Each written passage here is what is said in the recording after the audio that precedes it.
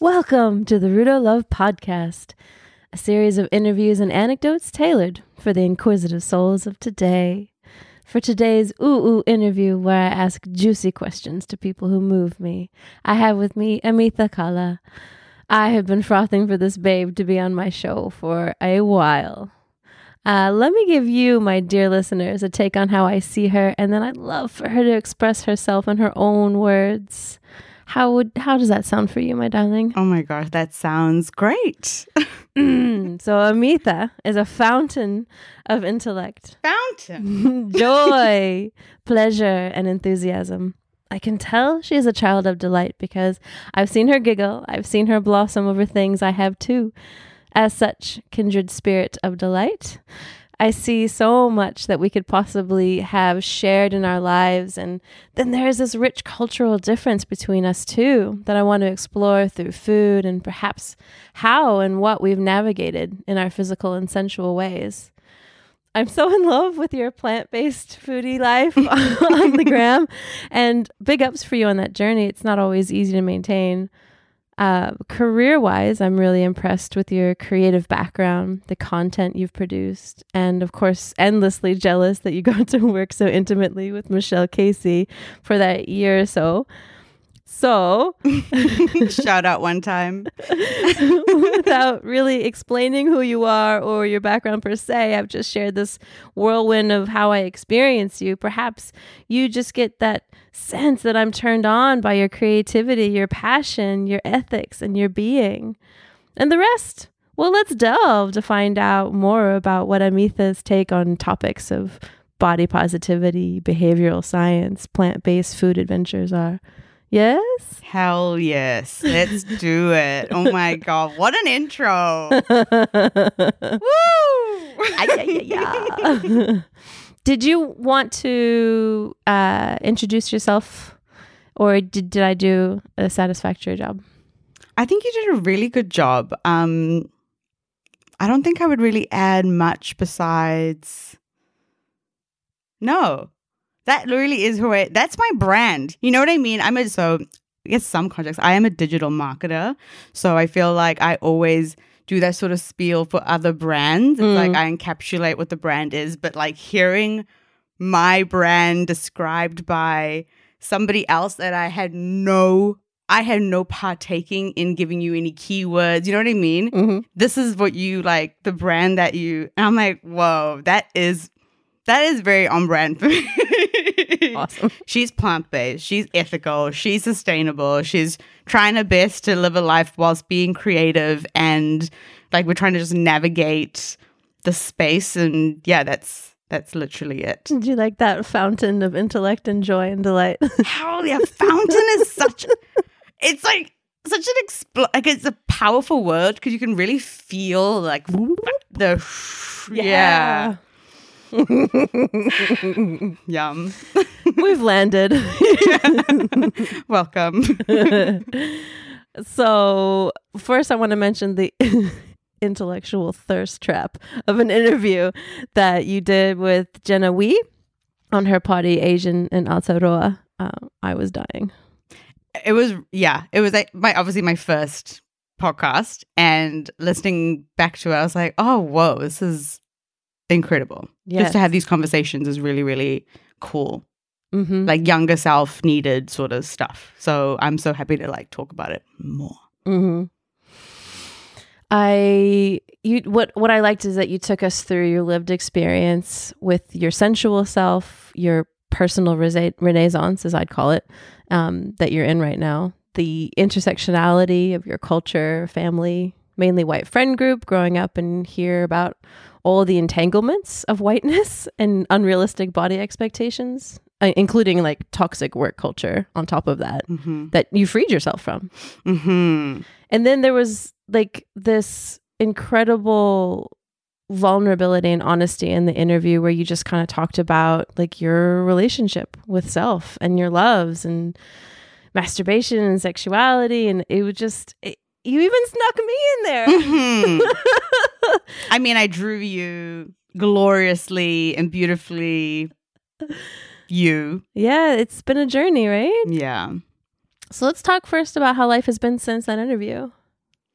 Oh, so that interview like came out the first night I stayed in this apartment, which like I live alone now. When I did that interview, I was still living with my partner at the time. So when it released, it was like my first time coming, like being here, my first night alone in the space. And so it all felt super aligned. So it just was like liberation, like speaking my truth, like owning my voice, like saying my story and not being ashamed. And like, that's what I'm saying. Like, when we say, I feel like I used to like have to cut out the labels of like sizes of clothing because I didn't want to remind myself about these certain things. So it was just like sitting with the like shift in who I was from like so much resistance from a breakup that I knew I didn't want to be in it, but there was so much resistance because of familiarity. So it's like then coming into this and then again seeing another battle that I had done with like not wanting to talk about my body or not being proud of being a fat person, and then seeing it all happen, like, and I was like, it's just like so much. That night I was like just in my feels, just like so satisfied with where I was, you know what I mean? Just like everything coming into alignment and just feeling like so right. So that's how I've been going. I call it my growth. I mean, first of all, I call it my queen era, but it's also the era of like growth and healing. That is how I feel right now in this moment. It's like every single day I'm discovering new and newer things, and it's like huge shifts happening, and I'm like, whoa, these are huge. Like, it's just, I just know I'm just leaning into it because I'm so opened and ready for all the shifts. So yeah, that was just like my first step in it. And the feedback I got. Oh yeah, I did? You got some? So much. Just so many. So many people. And every single one I like would share to Jenna and be like, Jenna! Like, we're like, because also she's also starting out like, we're doing a thing where we're like impacting the people and we're seeing how speaking our truth resonates with people and how seeing us live authentically helps them live authentically. And I was like, whoa, I would have never thought that, you know, we could have that impact. But being community leaders in the space is actually really important, just to like show up. Yeah. It's like now I like, you know, make oaths to like never edit photos in terms of like stretch marks, like face tuning, when before I would always face tune the photos, and because you want it to fit an aesthetic. And I'm like, wow, it's actually more powerful to just be super authentic and just like, this is who I am. Because so that was the feedback. It was just like, thank you so much for being vulnerable. And so like having all these conversations with people, some who are still in their journey, some who have like also done the journey, some people like affirming that they like love seeing me be more authentic. Like, that's what I get time and time again. It's like, I love seeing you live your truth. And I'm like, whoa, I didn't realize how obvious it was, I guess. Yeah. And it's like, because I mean, I'm going through it. Yes. And it seems like a very deeply intimate, personal choice to be making. And yet it's visual. You're chronicling it. I mean, you and I both use photography as a way to tell our story. Do you remember how it felt when you first started posting pictures of yourself and changing that narrative and making those changes? Good question. I was nervous. Were you? Yes. I think I was posting it as I was going through it. So I would have this wave. Yes. And then I would say, I'm going to do a freaking... No, I think one of my first boldest moves was to buy a 2-piece bikini. I got it off Depop when I was in London. And I was like, oh, no, you know what? I'm going to get off Depop. Obviously, we're ethical queen.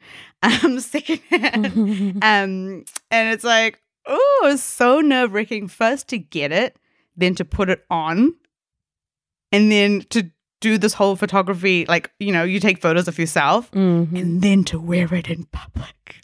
That's the final step, obviously. And it was so, I remember telling my friend who I was like I went on this beach trip to Margay, and I was like, this is the first time in my entire life that I've ever worn a 2-piece to the beach, let alone in public. I was like, What? Who? I would Amazing. have never thought that this day would ever exist in my lifetime. Agree.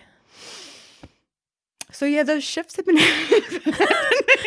And then I just document them and post them. But it does come in waves where you're like, oh my God, confident queen. And then you're like, what am I doing? Like, people think I'm weird, But it's actually then, praise be to therapy. Shout out to my therapist, Azaria. She Love that name. Yeah, Michelle recommended me Azaria.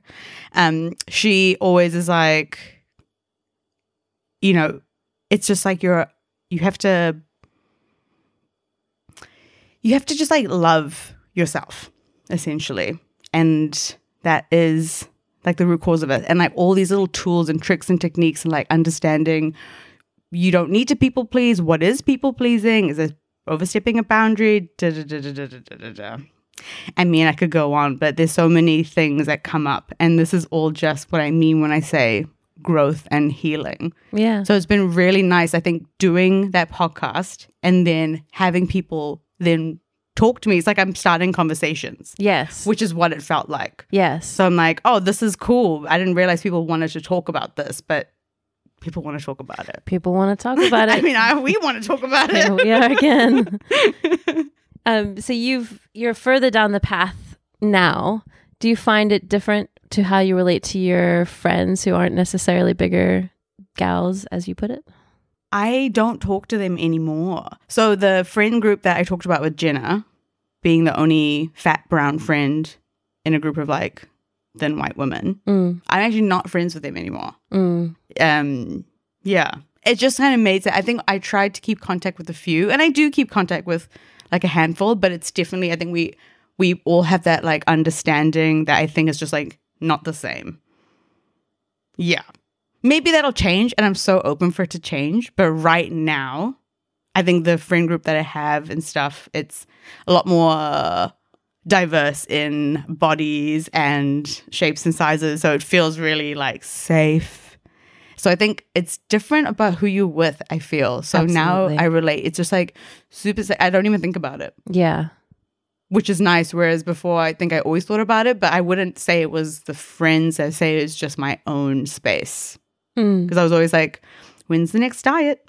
Well, I think that's really charitable of you, you know, because you could easily just kind of project and like lift and shift all of that discomfort onto like your friends. I think that's very, very awesome of you. Oh, but it definitely was not them at all. Like we were just living, we were all just circumstances of our like upbringing. Oof. Wow.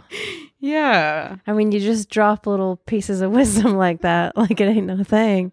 I'm like, yeah, isn't the stuff people think? Yeah. It is exactly where you want to get to, where you can just see you are just the summation, the collection of learned experience.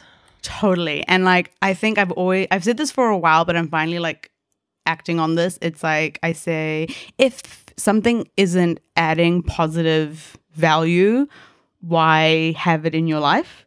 And I think I've said that about a few things, and now it's just like going into bigger and bigger things that I never thought that I'd be like, oh, I actually no longer want this in my life. And it's super liberating because then your whole body, and this is something I've been working on as well, it's like when you start making decisions based on what your body is saying to you, it's like your inner child trusts you more. It's like, oh my God, I'm trusting you because you're looking out for us. Wherein before, when we do things that are like not listening to our body, that's when we get like tense shoulders, tense muscles, because everything is like stressed and like on survival or like alert mode. Yeah, so it's just been, that's cool. That's very cool. Yeah. It's so cool to like lean into like when you get like a little bit witchy woo woo and lean into all the things that I think I used to put on a, you know, like a, oh, can't be true pile. And now I'm like, oh yes, I believe in magic. It's like so much fun. I'm glad you're having fun. That's the name of the game. Yeah. On top of it all, like the growth, the expansiveness, but the fun and the pleasure. It's like you manifest something, like, you know, they say manifest, and then you manifest and then it happens. You're like, wait, no, and you can see, I mean, I studied psychology, so I always knew self-fulfilling prophecy. Mm-hmm. So I was like, manifesting is just self-fulfilling prophecy, but in a different, like, explained in two different ways. So yeah. Yep. I'm into it. Let's talk about your commerce background. Okay.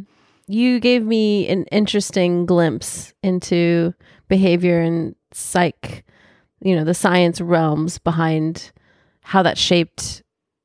Did the psych come first before you started getting into commerce, or did they kind of go hand in hand? Psych came first, so like understanding human behavior and like the groupings and like those sort of tendencies came first, and then came like the marketing, and then understanding that marketing was psychology. Yes. So it's like I did that first, then I did marketing. I was like, hang on, I'm so sure I learned this in Psych 101 in my marketing 108, you know, paper. Like that's how the connection came. And then as I delved more deeper into it, I'm like, oh yeah, this is it.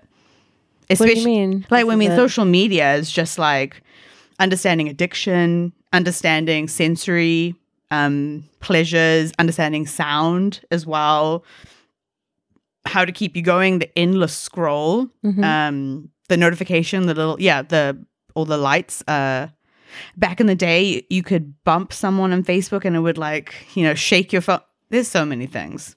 I don't remember those days. Oh yeah, I've been on the internet hard for a long time. Yeah.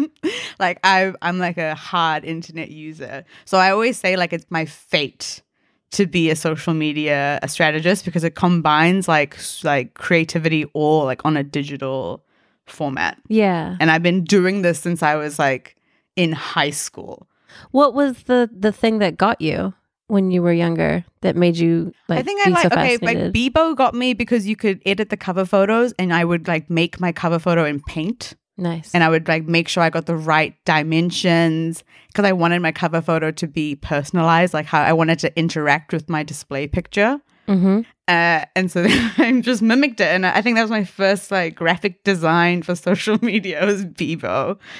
And I've always just like done random, always loved photo editing and all that. And having the online tools just made it easier and easier, and like stretched your creativity. They are getting incredible. They stretch like the stuff that's being produced creatively online is fantastic. Yes. It's astounding. Yes. It's so smart.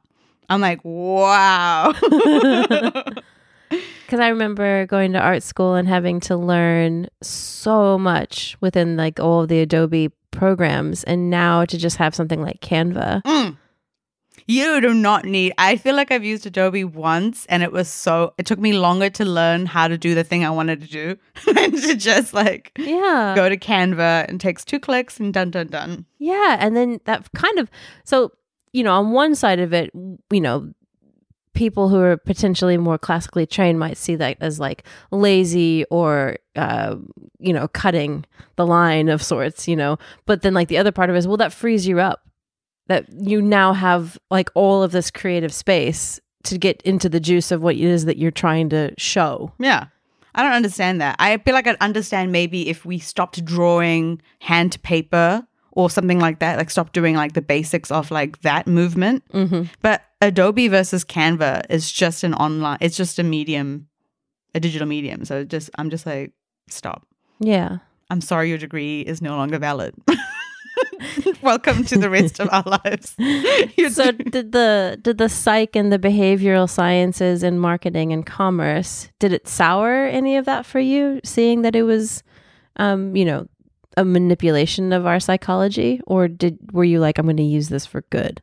Oh, first I was like, how am I going to, like, who's going to pay me the most to do this? Or I was like, I knew when I wanted to be in fashion, because I was a fashion stylist whilst I was studying marketing. Oh, So that was my, so I was doing, that was my, a lot. yeah, You're very busy. very busy. I mean, it's the capitalism dream. She's girl boss. I also used to run like a little trade me business where I used to sew frilly lace socks. And no, we're busy. It's capitalist. That's why I said marketing. I should go do this. So while I was doing that, I always loved fashion. So I was doing it on the side. So it didn't really taint me too much because I think I was just trying to associate those two things together. How do I market this? Because I'm the target demographic. Like I would buy all these designer things. So it just made like it didn't sell me. You're doing it for you. I was doing it for me. Yeah. I wasn't questioning capitalism and I wasn't questioning brands at that time. See, there's like ominousness here. You're saying yet at that time. Of course. So what was the shift? What happened? What happened? That's so true. That's such a good question. What did happen? I became so radical after being someone so sucked in to the game. What? I think, you know what happened? So this is going to be like honest. So yeah, it was just again like a random series of events that kind of shook it where I was already feeling a little bit blah. I was like 3 years at this like high-end fashion job and I had assimilated all of my self-worth and who I was as a core person to this job title. And so I was at this point and it was like a toxic relationship where I was like, please, can you just pay me? Like, can you pay me? Like, I think they were paying me like very, very low. And I was begging them because I was doing all their social media. I was their retail coordinator. I was doing all this stuff. And I was like, come on. Like, it's like, I can't move out of my mom's house with this. Like, it's crazy. And then I went overseas. And then my mom found my bongs because... Oh, no. Yeah. So I lived with my mom. My mom found my bongs. I was overseas. Then I came back. She wasn't speaking to me for 3 months. Whoa. This is like...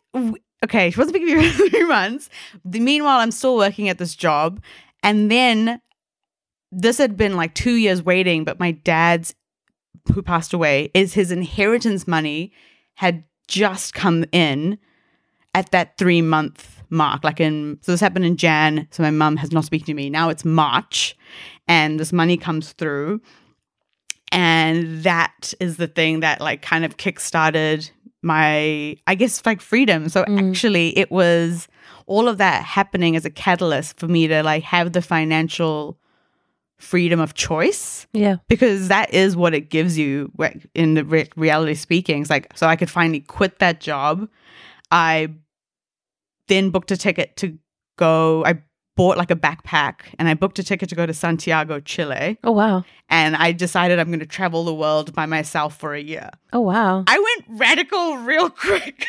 I was like in fashion, living the game, but I was already unsatisfied and I didn't know why and I didn't know how I was going to change it because I'd associate all the stuff. But then my friend, I remember he was like, why are you still working here? He's like, you're rich. I was like, oh my God.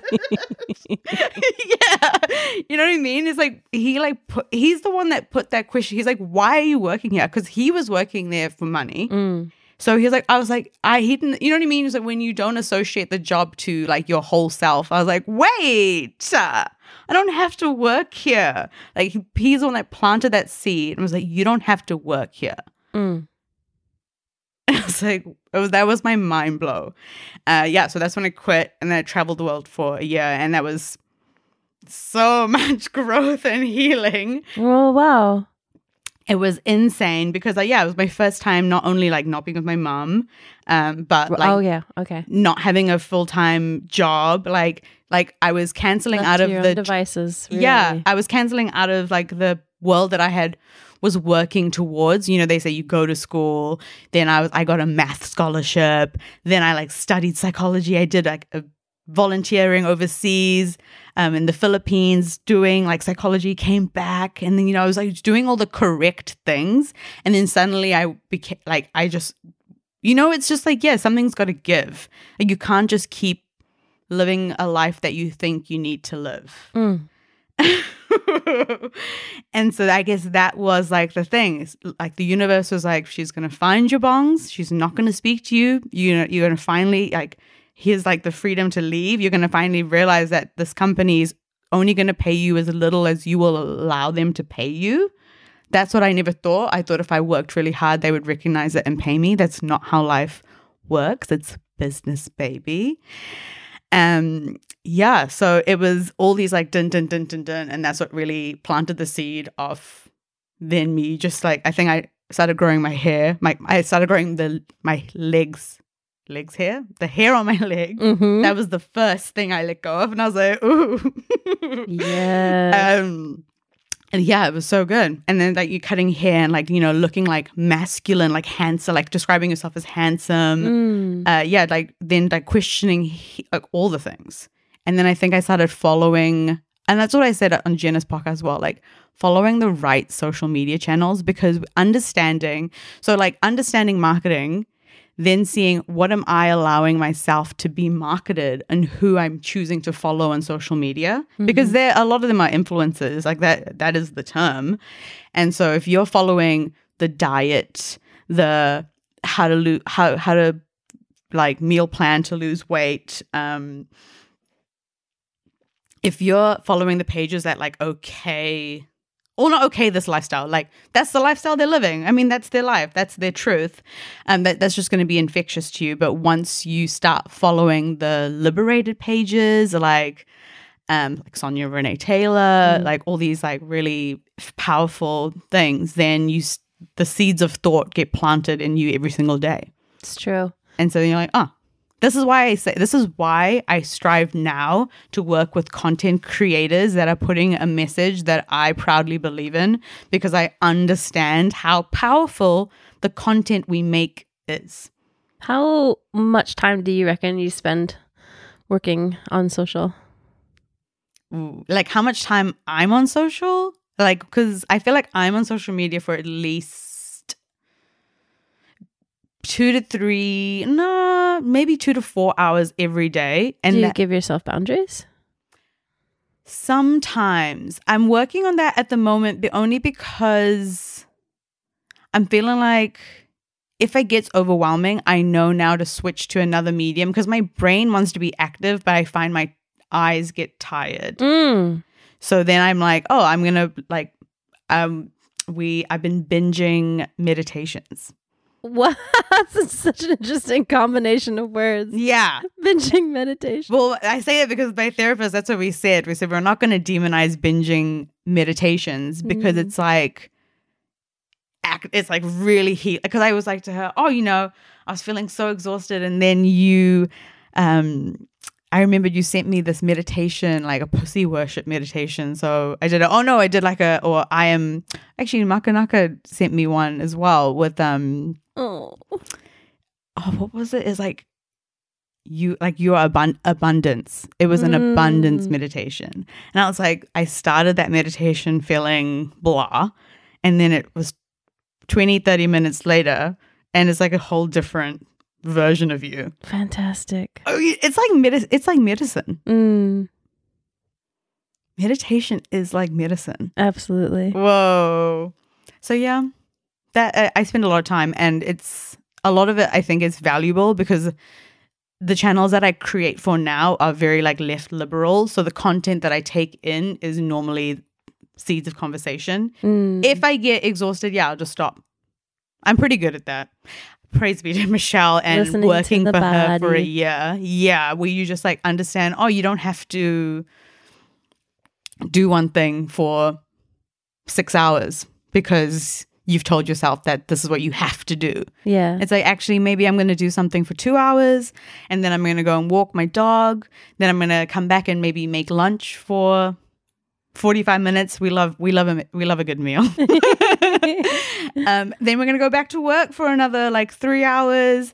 Then maybe we'll do something else and then go back to work later on in the evening just to like round up the day. It's like, I love that sort of lifestyle structure, and it's so pleasurable and so now and so 2022. I love how you've described a lot of change, a lot of evolution within yourself and in your learning the thing that I think that I wanted to reflect on with you and hit record was about the shift that I think a lot of women in large bodies go through, where they stop looking at their body as a problem and start being really excited about the body that they've got, and start infusing their senses and storylines and inner narrative around other bodies that are just as beautiful, that are like them.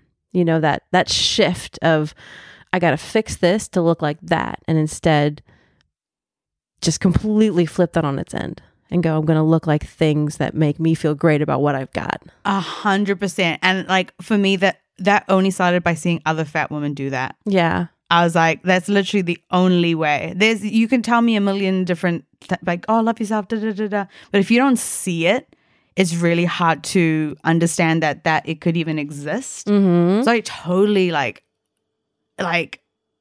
and actually this is like another side conversation, thinking about like the shift and going back to how I feel that shift. Like in New Zealand, I'm not desirable, especially in the circle. I mean, let me rephrase that.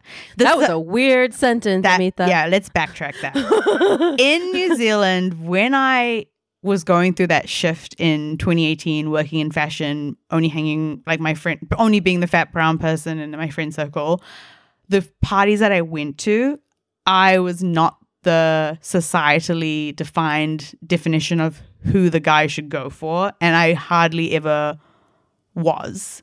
So it's like having to experience not being chosen really didn't help with the narrative I was already telling myself in so many other streams of storytelling. Right. So when I actually went overseas, oh my God. It was men, left, right. I think I had sex in every country I went to. And it was fabulous. I don't think men are particularly good at banter or sexual flirtation in this country. That's what unimpressed. This is what I was trying to say. Like, it's just that's what really made me see. I was like, whoa, wow, I'm so desired and like abundant. It's just yeah, like, so having to once you see the evidence, it's very hard to forget that evidence, and so then you just start living it, and then just attraction just happens because people. That is what, confidence is so alluring. I mean, that's what I love in a man. I'm like, ooh, the confidence. Yeah, that really helped with the shit. Yes. Makes me happy. We've kind of hinted at it, but I would like to be more obtuse about it. Fat phobia is taught. There is a sense that we have an opportunity at this point to switch off that deep-rooted messaging. And if I'm picking up what you're putting down, a lot of that has to do with the therapeutic journey. Yeah. And yeah. Is there a particular type of therapy or a particular therapeutic experience that has been the most transformative for you? Or do you think it's a culmination of all the different modalities you've tried? For me, I think the biggest one was visual. You have to see these fat women living their best lives. Yeah. In order to know that because that is the thing that stopped you from doing it before. We only are being portrayed as smelly and gross and lazy and evil and, ugly. Yeah. So you're going to embody all those things because that's what you see it being portrayed as. That becomes you take on that bias, you take on the fat phobia because you don't want to be associated. I mean, I still recall like one of my first sexual encounters, I went in with like a waist trainer because I wanted to appear thinner, even though, I was so scared about this person seeing my naked body for the first time that even leading up to the moment, I was still in the waist trainer. I remember being like, I need to go to the bathroom, and like took it off. But I was like, ooh, Oh yeah. It's just like all these little things that you would never think that you go through. It's like, yeah, this is what we end up doing because we take it on, because we hate our bodies that we are living in. Yeah.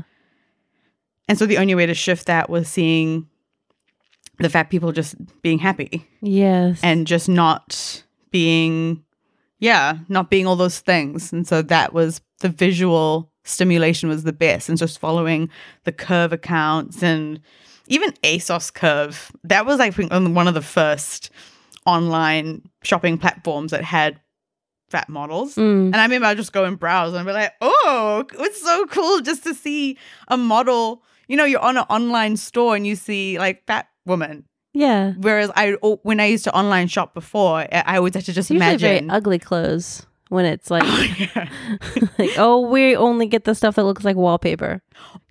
Great. Yeah. Or it's like you see something and you're like, I think that would work with boobs.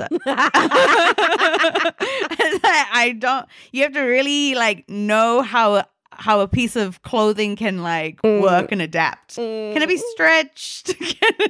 Does it have like, what's the vibe? There's zips. I love that. It's a very visual journey for you. I would concur. Yeah. I think there's truth to that for me as well. I remember a therapist asking me, okay, so you're an artist. You want to come at this with an artistic lens. And she asked me about my understanding of beauty standards and how they've shifted. Has the thinner form always been a standard of beauty? No. Okay, well, can you go into, the halls of art history and start picking out images of beautiful fat women and start making a library for yourself? And it was actually really, really hard to find beautiful images outside of, like the Rubenesque era. And then I think that's when I said, fuck it. I'm going to go onto Instagram and just try to find as many beautiful fat women in lingerie as I possibly can. There was this one particular artist who drew this character. He drew this character, like this reoccurring character that kind of kept on going throughout his career, and her name was Hilda or Hildy. And she was this beautiful, buxom, large woman, and she was always bursting out of her PJs or like, diving into the water naked, and she was just like this fulsome flower goddess, like kind of cheeky, like, little butt crack sticking out and like puppies like biting at her clothes. Like there was just such exuberance and playfulness in her. Like that was like, okay, yes, that, but now I need to like really see it in real life. Yeah. And Instagram really delivered the goods. The fat activists on there are incredible. And the thing is, like, it feels so nice. It almost feels like a big sister where, because it's like you see the comments, and because like a lot of them are very versed in their activism, they know how to like talk to them, and not that they owe like trolls anything, right? But trolls often come up. Like for me, my family would tell me like the really mean things. It's like, what do you say? And like the way that you would like rephrase or like take that, instead of internalizing what they're saying, they're like come back. It's just like, well, this is clearly like you projecting your biases onto this picture of me, a stranger on the internet. Some people are bold. There is that, I don't see you, and so I can say whatever I want to you. That scares the crap out of me. Yeah. But yeah, like I said, I think I mentioned it where it's just, the family members sharing anonymous fat people in our group chat and like making a derogatory. Oh. Yeah, that's what I had to deal with. And so it was very hard. That's very aggressive. Very aggressive. But also like you had to see it as them just joking around and teasing. But I'm like, no, but they do think that. So like, yeah. It's a lot to like, that was a journey in of itself for me to like no longer care about what the family have taught, like family ideals. Mm-hmm. Because that is a big thing for people as well. It's hard when you just start living authentically. I think I had to have a big discussion with my mum. I would be like, that's fat phobic. Do not make comments about my body, please, because it is very triggering. Beautiful. But yeah. Well done. It's such a journey, but I feel like really proud of my mum for like making an effort, because it's really hard to question that thinking that you think is so right as well. Yeah, because we're planting the seeds of shift for them. Like, totally understandable, because, yeah, we were literally right there. Yep. So it's like, how are we using our new knowledge to, like, champion change within our community? Yes. And it does continue on. I love the idea that my child will never hear me talk ill of myself. Yes. Oh, my gosh. Yes. Yeah, because the amount of weight, I think I went to my mum to quite a few Weight Watchers classes. Like, it was so normal to hate yourself, regardless of how you look. Mm-hmm. Then that you just have to not be happy. Like, okay. Yeah, no big deal. Just no big deal. Be miserable. Yeah, we chill. We out here. I am never going to create a diet for myself that requires me to be miserable in order to achieve the thing. And I've read so much, and I feel like it's coming out now more and more and more, that we understand what havoc diet culture has actually done to the human body. Like everything, like, oh, I'm going to be really naughty and have some biscuits. It's like, you're really putting a lot of like value and like power of your mental health, your mental state, how you feel about yourself on biscuits. And the yo-yoing that actually happens. Oh yeah. It's a cycle. Yeah. And you don't realize it's a cycle, because when you fail, society doesn't say, oh my God, obviously it makes sense why you like this. They say it's your poor mental strength. But actually it's not. The system is set up to make you lose a lot of weight, but then that is not sustainable, and your body is going to pack on double the amount after that. And it's going to go into mania because you've been in starvation for X amount of like months, years, however you want to like hold your mental health. This is still relatively new. Yeah. Now, this is a like hot topic, but I believe bodybuilders don't understand that they have an eating disorder. And that's like so normalized, where it's just like boiled chicken, white rice, and broccoli. And I'm like, well, you've got very young boys now who are in shredding mode. Yeah. And it's a culture, but I totally understand it, because it's like how you hang out with your friends. It's like what you do. It's what you talk about. But it's like a group eating disorder. I know. Like poor boys, like the women are kind of like getting their revolution now. Yep. But are we just passing on the pressure to the young boys now? Yeah. I mean, it's on men. Men need to go to therapy to help other men. But totally, it's another conversation that's going to be had maybe, I don't think too long. I'm hoping maybe in the next few years it'll click on. So let's talk about the ideal relationship with food. Let's talk about your relationship with food. Oh my gosh. Because when you're in that cycle of yo-yo dieting, it's so hard to even see what a relationship with food could be like when you're not restricting or binging. And really, again, I talk about the freaking influencers. And so this is why I say I love social media. The influencers' content making intuitive eating changed my life. So I started, I think, with If It Fits Your Macros. That was like a flexible diet, quote unquote, that if you wanted to eat X amount of calories, you could eat whatever you wanted if it fit your macros. I think so. That was like my first step into intuitive eating, where I was like, oh, I can eat whatever as long as it fits into this other number. And then I removed the other number because I just started seeing like people just eating like whole, like cooking whole. Because I've always loved watching food videos. I've always loved food content. I've always, throughout my entire journey, food, videos, photos, everything is something I've always saturated my mind with, because it's my obsession, right? It makes sense, because it was like I used to watch food all the time if I couldn't eat it. So it's like I could watch it. Oh. Yeah. It was food is my obsession. It's my everything. But it took it from being something that I used to, harm myself with. So it was like self-destruction in terms of allowing myself only certain amounts of food, like putting restrictions, demonizing things. So like if I ate a biscuit, I would feel so guilty, and I'd be like, how could you eat that biscuit? How could you give in? How could you like want that? So it wasn't even like, joyous at all. It was the whole time eating it, like really wanting to have it. But underneath that was this deep love.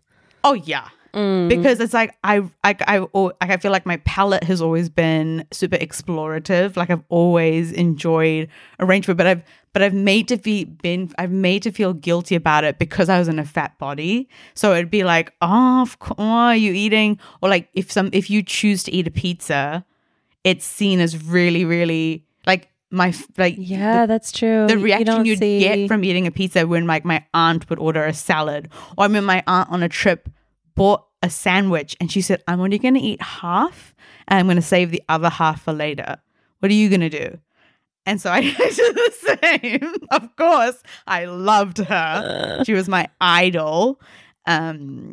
So it's like that sort of relationship going then to and it was a journey. And I like, once you stop doing the yo-yoing and once you actually allow your body to, you like authentically say, I'm never going to go on a diet again. And that was really hard because it was like pretty much admitting, not you've given up, but like that's the mindset that you want to think at the time when you're making that decision. It's like, am I like, it's you're tackling all these stigmas that you had held for so long of like, oh, am I not going to go to the gym every day? I'm sure if I have it, like, am I not going to have protein powders for breakfast? Like, is that really not the life I'm going to live anymore?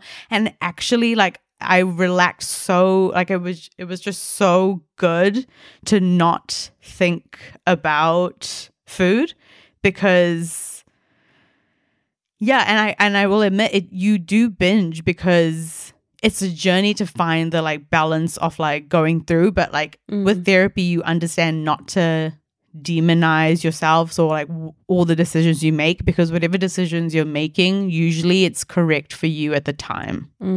So regardless of if it's like bad or not, it's just like, it is what it is and it's happened. So it's like, forgive for yourself and keep moving forward. Yes. And the balance just finds itself. And now I like know my body. I know exactly what I need to eat when. I go, oh, like I don't even, like I used to write down every morsel, every crumb that I would put into my mouth. Wow. And now I just don't, like if you ask me what I ate for breakfast, I'd be like, I don't actually know. I have to think about it. And then I'll say, oh, yeah, I had like oatmeal with like butter and cinnamon. You know what I mean? It's like, you have to like, and it's like, yeah, because I felt like having that at the time. And then your body just naturally, like when I open the fridge, I mean, this is where I do know that I'm blessed in that I know how to cook. So I can just open the fridge and like my body will pick what we feel like, what the vibe is like, what the ingredient, like, are we having a sundubu jjigae? Are we having like a lentil something? Are we having potatoes? I love. Yeah. Like, are we having potatoes with hummus, with like a coleslaw, with... Explain what you've done here, because this is like a very different tahini style hummus. I'm pointing to something which is, my audience is not going to know what I'm doing. There's this beautiful dish that you've made. And there's like a dukkha kind of seed on top with like this beautiful relish, but the hummus itself is like there's like a kind of peanut. So it's mostly peanut butter because it's because I only had some hummus left over, and peanut butter and tahini do a very similar thing, and I was already adding the you clever cookie. I would have never thought to do that. And chaos, and so I just kept on adding water to thin it out. So it's peanut butter, the smoke and fire, what is it? Fix and Fox. Shout out. They're so hot. Proceed with caution. It's really hot. Yeah. I thought it was going to be the same hotness as Smoke and Fire. It's the Smoke and Chaoses. hottest peanut I've ever, and I'm like, I can eat hot. Like, dang. Yeah. So I just made, it's like a sauce. And then sesame seeds, and it's pickled red onions, and it's beautiful, divine. But that's why I say I love food. So you've got some chops underneath, like all of this intuitive eating is like some general, like solid foundation of understanding. Yeah, and I say that I'm just a creative being, so I see food as art. Yeah, and like creating the textures, the color scheme, the everything. Like when I had COVID, I don't know if you saw my What I Eat in a Day COVID edition. That's how I played up all my meals. It's like, even when I'm sick, there's going to be a sesame seed on top, some color range, like the plating, because that it's just nice. And I feel like when you also like very Michelle ethos, inserting pleasure throughout the day, and like actually that's a big one, is like that's just pure creativity for me, because I don't always share that content. But I'm like, this is how I like all my food to be had. And it's just like so pleasureful to see food in this way, wherein before I would eat a cup of like cottage cheese. You know, I would do the most. Yeah. And because some of those diets, like I remember I would count 8 almonds. Oh, babe. Not Never 9. again. Not 9. Never again. Never again. So yeah, this change is huge. Whoa. Oh, we've covered the gambit. Is there anything that you wanted to talk about that we haven't covered?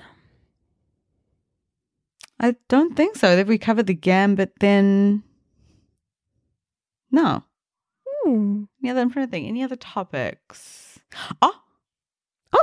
Nah. Maybe.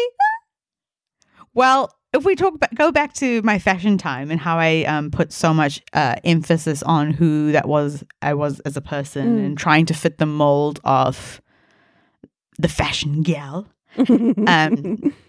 I just today kind of returned back to it on my own terms. And so it feels really good to have gone to my first modeling go-see, where I got signed to an agency. Oh, whoop, whoop, to be a plus size. And, unapologetically wrote down my size as double extra large, 18 to 20, period. Do you have my size or what? Whereas before I'd be like, I'm so sorry for being in this body. And your clothes don't. I'm like, you better get clothes to fit. Like, Yay! Yeah, so real big celebration there, coming back to fashion after many, many years of being away. But yeah, really coming back to it on my own terms and not anybody else's. Watch this space. Watch the space. Oh, I can't wait. My goodness. So you're going to need another Instagram handle, because you're going to need like your modeling handle as well. I feel like it's very on brand for me to keep with just Amita Carla. Okay. It'll all be there. Besides Amita Eats Plants. Yeah. That is the vegan food page, which is TBC. That is the goal for this year. We're working on it with funding. Not even funding. It's like, it's my own like work ethic between needing perfection and being frozen into doing nothing. Oh, I know that old chestnut. We know that one. Wow. Us. It's like releasing the need of perfection, or like releasing to the this is what Marcus said, actually, releasing to the process of like the journey. And it's like, and actually you mentioned this in the art class, and it stuck with me ever since you said it, because it was such a magical seed of thought. What did I say?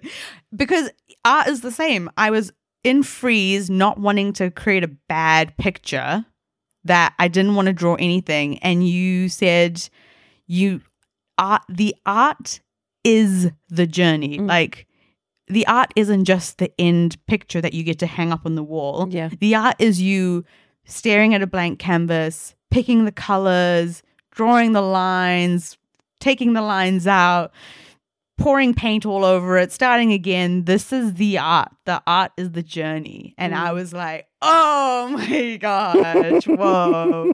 Mind blown in so many like ways in that I just like am stuck in, it's like I'm not I'm my own worst enemy in regards of like, just do it. Like, just do it. Yeah. I feel you on that. Yeah. Oh, I love this. All right. So I'm going to ask you 2 questions Okay. of my own devising. So given the opportunity to hang out with a version of yourself from the past or the future, what would you choose? I think I would like to hang out with oh, that's a good one. That is a good one. Because the thing is, I want to be the big sister I never had. Yeah. But the thing is, that's me being wishful, or because it's like I think I've studied the old me. Like one, when you're going on the self growth journey, you have to study like baby you, teenage you, like what did she go through? Yes. So I feel like I know her so well. So if I go back there, it doesn't make sense for me to go back there. So you want to see future you? I would like to see future me just to like chat. But the thing is, I also really am happy like being current me. So that's why the question is hard for me right now, because I'm so like happy and content in being in this current form where I'm like not like, are you gonna be happy? So it's like, because we're happy now. If you had like another present you, what would you and present you do for a day? Oh, what would we do?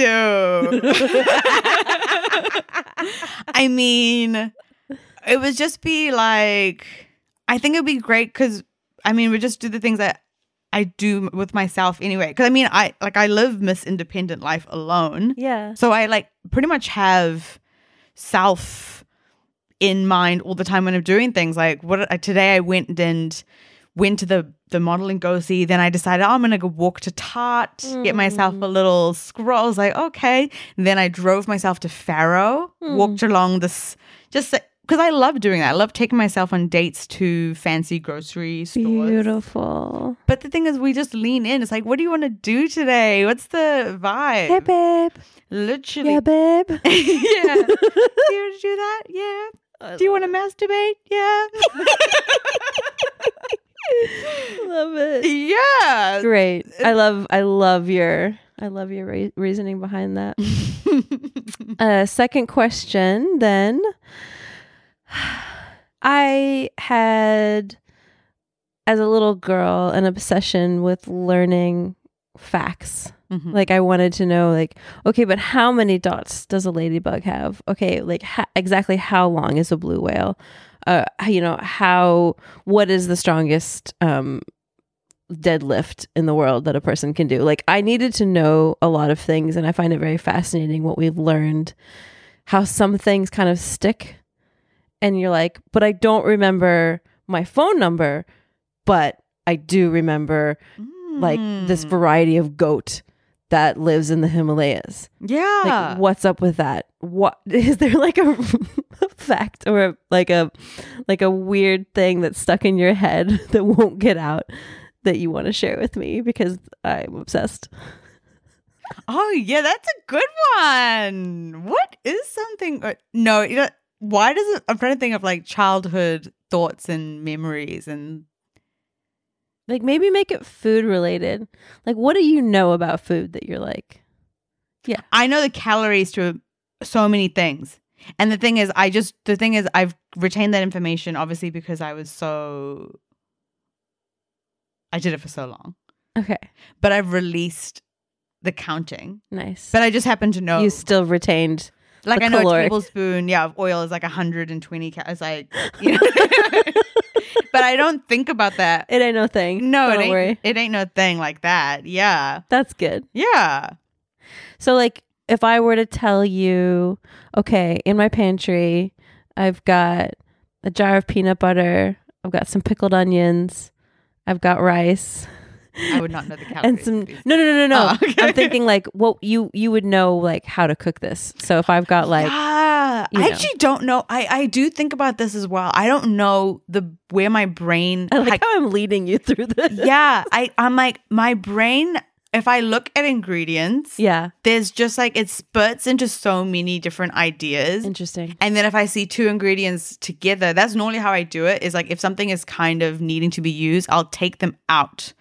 Like when I first saw this hummus, I took it out of the fridge because I was like, we got to use the hummus. And then it's like you work around that to then come up with the recipe. So you come That's up. incredible. Yeah, I like don't know your how brain works. I feel like when I've been watching. I mean, I've been watching cooking channel for freaking years. Mm-hmm. It's just like from that. I think that's like the thing that my brain retains. Every recipe that I could get butter beans, and I'm like butter beans and gnocchi. It could be creamy, or oh no, my mushrooms. Yeah. That's too much. Yeah. It's like creamy mushrooms. It's like miso soup. It's gonna be in stir fry. It's gonna be like chopped up really small. I can put it in my tofu like sausage blend. It's just like endless opportunities with that one ingredient. And like the more content I take on, the more I'm like, because there's new recipes I'm learning every single day. Nice. And then I'll think, oh yeah, I've got those ingredients. I want to try it out. And then we make it. And then we make it. Yeah. I want to do a cooking show with you. Please. I mean, I've done my YouTube channel. I've got a few recipes out. And anyone wants some vegan We'll be putting that in the show notes. vegan cooking shows. Yeah, I'm one to teach people. I just need to let go. I'm so sorry I want it to be perfect. We'll let go so you can actually get the recipes. Because, yeah, I cook and sometimes a new thing every day. Wow. Yeah. Like, I don't think I've made this before. It's delicious. Yeah. Like my taste buds couldn't fathom what it was. Interesting. Sometimes I add garlic in, but yeah, I didn't today. We're just going to mix it up. Well, the focaccia is very garlicky, so I feel like that was a smart move. Yeah, the blend works well. And then the olives I knew was like Manuka smoked olive people. We fancy. Are you sold? Yeah, I'm sold. Divine. Yeah. I'll be bringing those. Please. They're standard. The olives.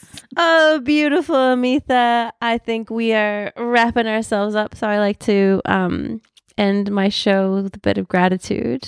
Mm-hmm.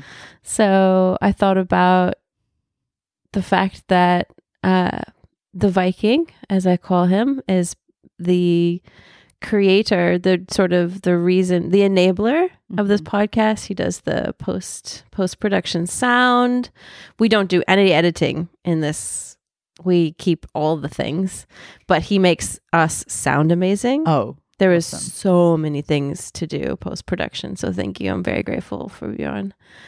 And I think that the curiosity and that expansive joy that both of us possess is something that I'm very grateful for.